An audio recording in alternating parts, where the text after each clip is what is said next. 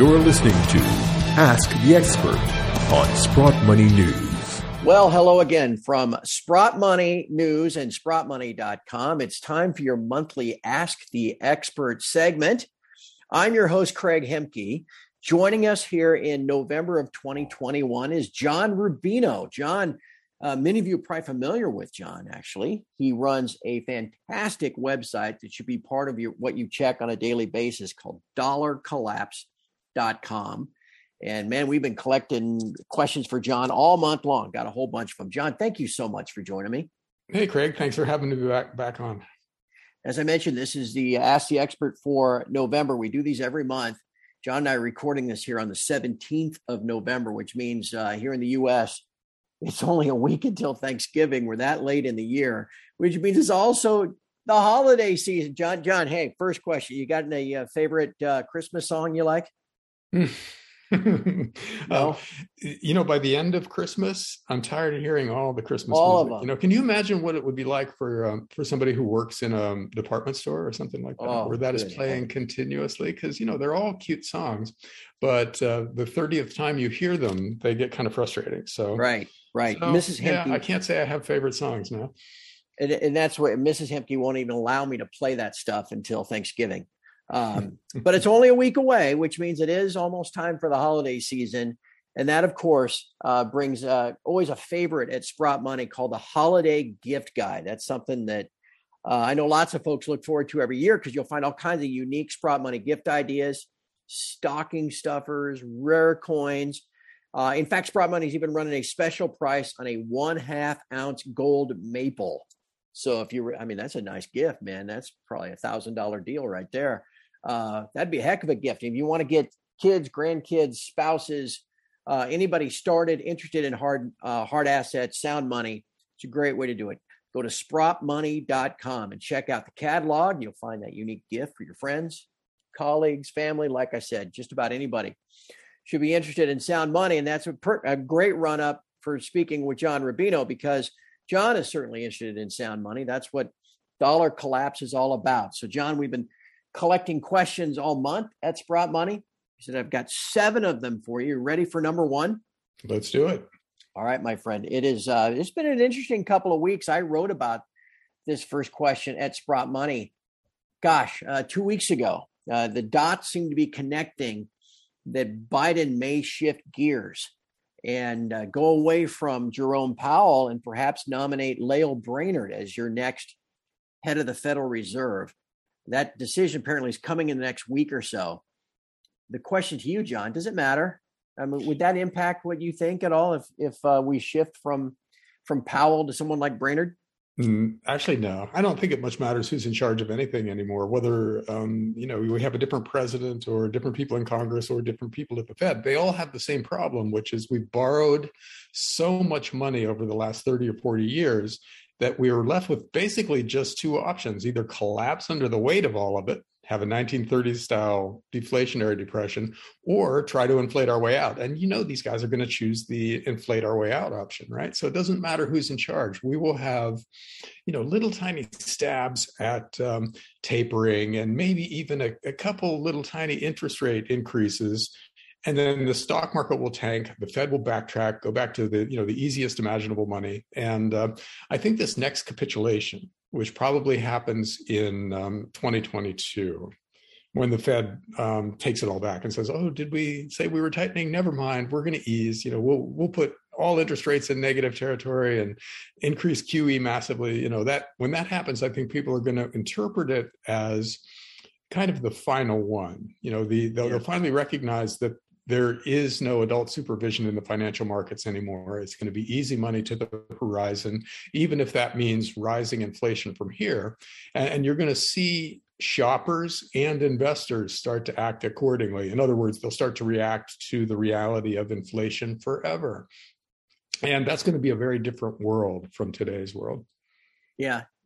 John, that makes me think of the last time the Fed tried to keep the plate spinning. I mean, they ran that charade for almost 3 years, from 13 to 18, trying to maintain confidence in the dollar. Man, if they turn on a reverse course in 3 months this time, or 5 months, oh my goodness. Because isn't it about confidence in the end?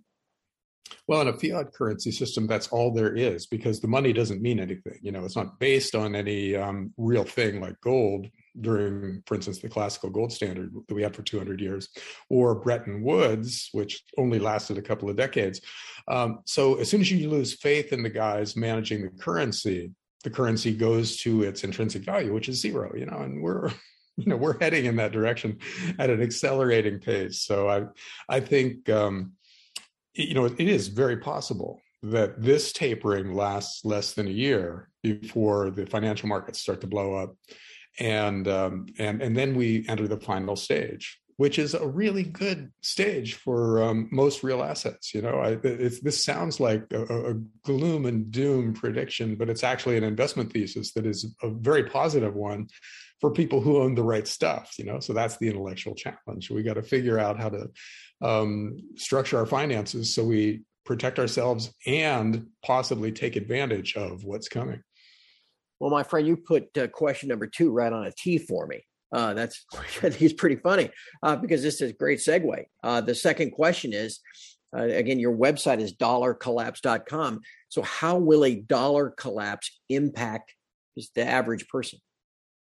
Well, the average person who trusts the government and holds lots of dollars in a bank account and lots of dollar cash and bond funds that pay you dollars, they suffer for trusting the government, because when the government dramatically devalues the currency, all of those things that are dollar based lose value.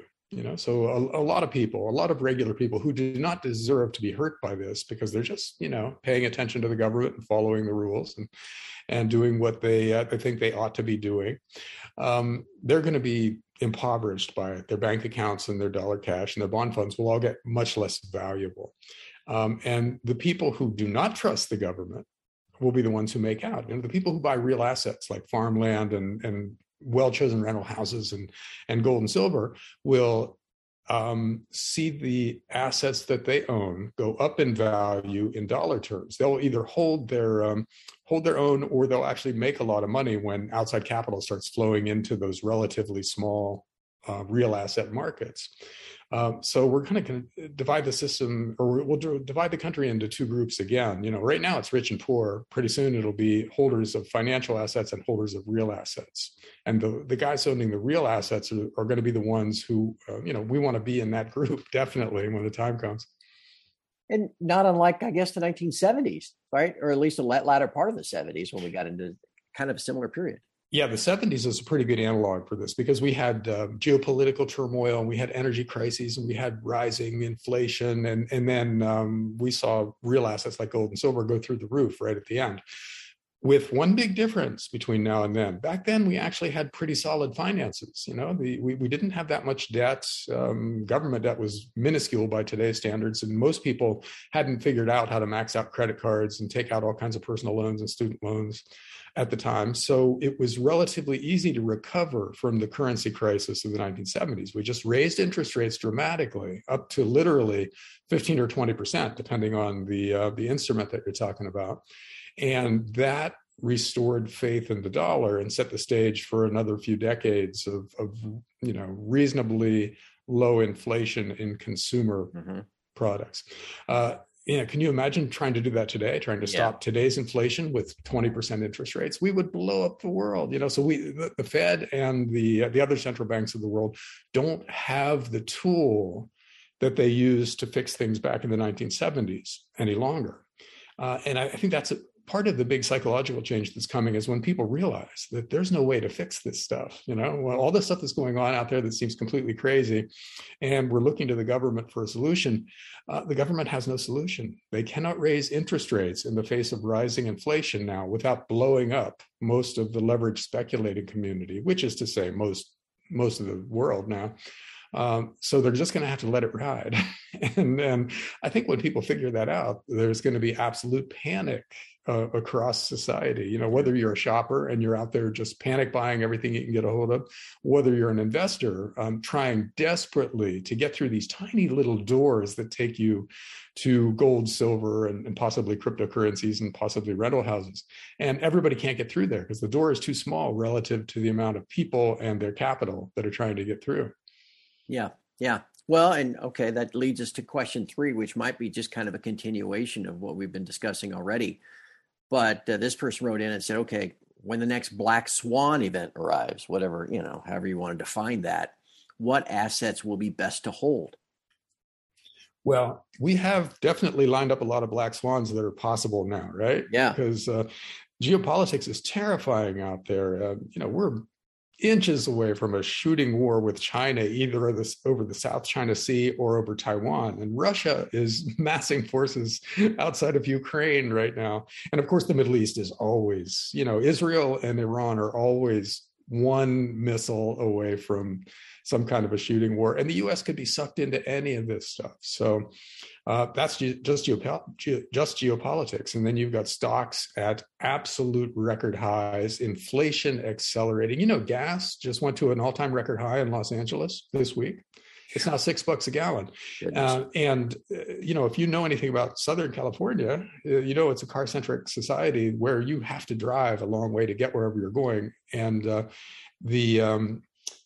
and working people have to drive a long way to get to work. So high gas prices affect different parts of Los Angeles society differently, and it hurts working people most. So it's a tremendous problem, like a gigantic tax increase for their economy. And an energy crisis that doesn't have to be much more extreme than what we've got right now could be a catalyst for a market crash. And feels like we're almost right there, and then lots of other kinds of inflation are spiking. Most industrial commodities are way up. And then we've got, which might be the main catalyst, I think, for the next crisis, is labor inflation. The stories coming out of the business world of companies doing really desperate things to try to get new workers. It would be funny if it wasn't so scary, because, take UPS for an example. They normally take 2 weeks to hire somebody between first contact and final offer. Now they do it in 10 minutes on the phone, because they know if they don't hire, if this person is reasonably okay in most ways, if they don't hire them on the spot, somebody else is going to snap them up. And in a market that tight, that means wages are going up too. And the Fed, it doesn't care about stock, bond, and real estate inflation. It thinks those things are good things. Doesn't even consider them inflation. But wages going up scares the Fed. They consider that to be something they have to act on. So they might face a lot of pressure to at least try or pretend to tighten in the face of, say, 10 or 15% wage inflation. And that might be the catalyst that blows everything up. So yeah, there's lots of black swans out there. Maybe call these gray swans, because they're not that big of a surprise. They're just right there waiting to happen. And there are those, and then there are many more. And any of them could blow up a financial market that is this fragile and this over leveraged. For me, it's just like, okay, that makes my stack even shinier. That back part of that question is, what assets are best in that kind of environment? Yeah, gold and silver tend to go way up in this kind of an environment. Whether it's a war overseas or whether it's raging inflation here that is forcing the central bank to act. Interest rates went up all the way through the 1970s, and gold and silver had their best year right at the end. Yeah.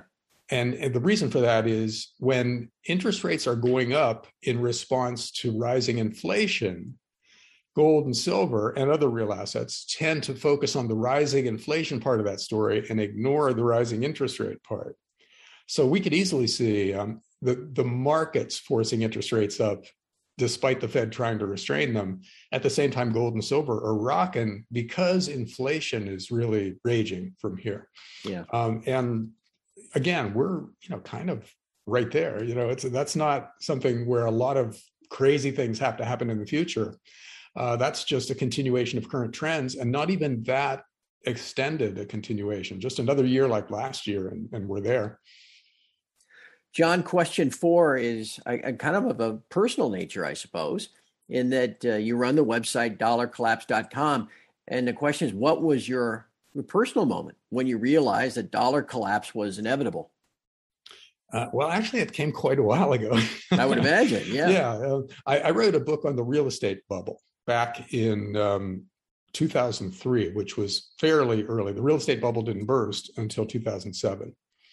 But that kind of plugged me into the over leveraging of the financial system. When I wrote that book, I kind of thought we were basically a healthy economy, except that some sectors had gotten out of control, and real estate was the biggest example of that. So I figured real estate, the bubble would burst, and then we'd go back to normal. But the more I dug into it, the more I realized that basically every sector of every major society in the world is leveraging itself to the hilt. In other words, everybody's being encouraged to borrow way too much money by governments that need artificially low interest rates in order to manage their over-indebtedness. And that we as a society were in really deep trouble. And the only solution was going to be a major devaluation of the dollar, because that's the only way you get out from under massive amounts of debts. Is to pay those debts back in cheaper currency.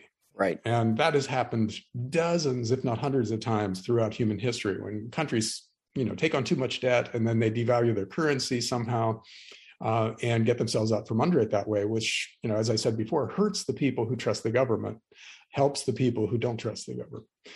The difference being this time, it's global. Every major country is making exactly the same mistakes. So that led me to believe that all the fiat currencies and fiat currency as a concept were fatally flawed. And so this time around, we were going to see a huge, huge financial crisis that ended with probably the repudiation of the whole concept of a currency that is just run by the government with no real thing backing it.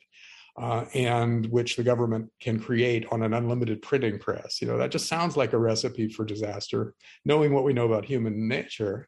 And Right. It turned out to be true. We are basically in that process. It's taken way longer than I thought it would. But as these numbers grow exponentially, that cliff that we're going to fall off of gets closer and closer. So, John, you did it again, unwittingly. You teed me up for question 5 perfectly. And the question is, it seems to me that it is more about a fiat currency collapse than just a dollar collapse. And if that's true, what comes next? Well, yeah, it definitely is worldwide. I mean, the euro is not going to survive a system in which the dollar is collapsing. Same thing with the yen and pound sterling and maybe even the Chinese yuan. Yeah, so all the big currencies are in the same kind of danger because all their countries are making the same mistakes.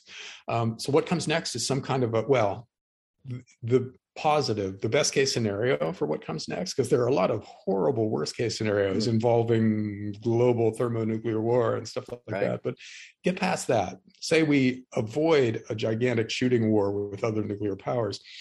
And the scenario that makes the most sense is a currency reset in which all the governments of the world, or they do it piecemeal, they do it together or piecemeal, not clear which, decide that henceforth their currency is just going to be a name for a certain weight of gold or a certain fraction of a Bitcoin or something like that. We're going to find a real thing and we're going to link our currencies to that real thing and make the currencies exchangeable with that real thing, so that the number of new dollars or euros or yen that can be created by the central banks of the world are limited, because they can't exceed the supply of that real stuff that the central banks own. Mm-hmm. And that'll give us a sustainable monetary system going forward and allow us to go back to growing, organically, growing without taking on way too much debt. And that'll be a brutal process for, again, anybody who owns a bunch of those fiat currencies. But it's the only way to get from here to there. Yeah. Other than just letting all the debt go bust and just collapsing. If we want to come out of this in reasonably good shape with only a few years of turmoil as opposed to a decade like the Great Depression, a currency reset is what we're going to have to do. Yeah. And what that means is we have to set, let's say we do the gold standard idea, which is the most familiar and probably the most probable. Well, we have to set the price of gold at $10,000 or more dollars per ounce to make it work, which means your gold becomes vastly more valuable in that kind of a scenario if the government lets you keep it. So then the question becomes, how do you hold on to it? That's a topic for an entire new show. Really. That's probably right. Yeah. That's probably right. And if the current system is a system of confidence, and if confidence then fails, you've got to reestablish confidence one way or the other, and that's would be one way to do it. John, you fancy me as a bit of a historian. You almost have to be to do what you do. So our last question is just simply this: is the end of the American empire comparable to other eras in history? In a lot of ways, yeah. If you look at, say, the Roman Empire, they were immensely powerful and far-flung, and they extended their reach all around the world, and they found that it was very expensive to support that kind of a system at the margins. So they ended up having to basically eat their seed corn. And they got more and more indebted. They had a hyperinflation where their currency became almost worthless, and they had lots of political turmoil flowing from all of this.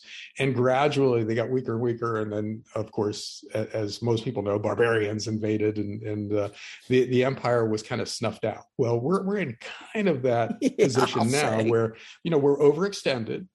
We're having to devalue our currency. We've got political turmoil. And it's not clear how we maintain our power at the margins of this empire. If China wants to take Taiwan, what are we going to do about it? Really, right? That's right next to China. If Russia wants Ukraine, same thing. I mean, it's right on the border of Russia. Are we going to fight a nuclear war over Ukraine that 99% of Americans could not find on a map if they had to?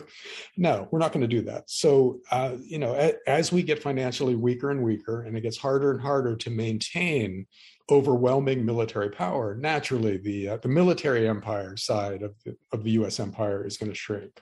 Yeah. And with it will go a lot of our economic power in the world. So yeah, we're 5% of the world's population. The idea that we were going to dominate the world forever was always unrealistic. And we borrowed insane amounts of money to try to maintain that system. And the more we borrow, the closer the end of that system comes. Yep.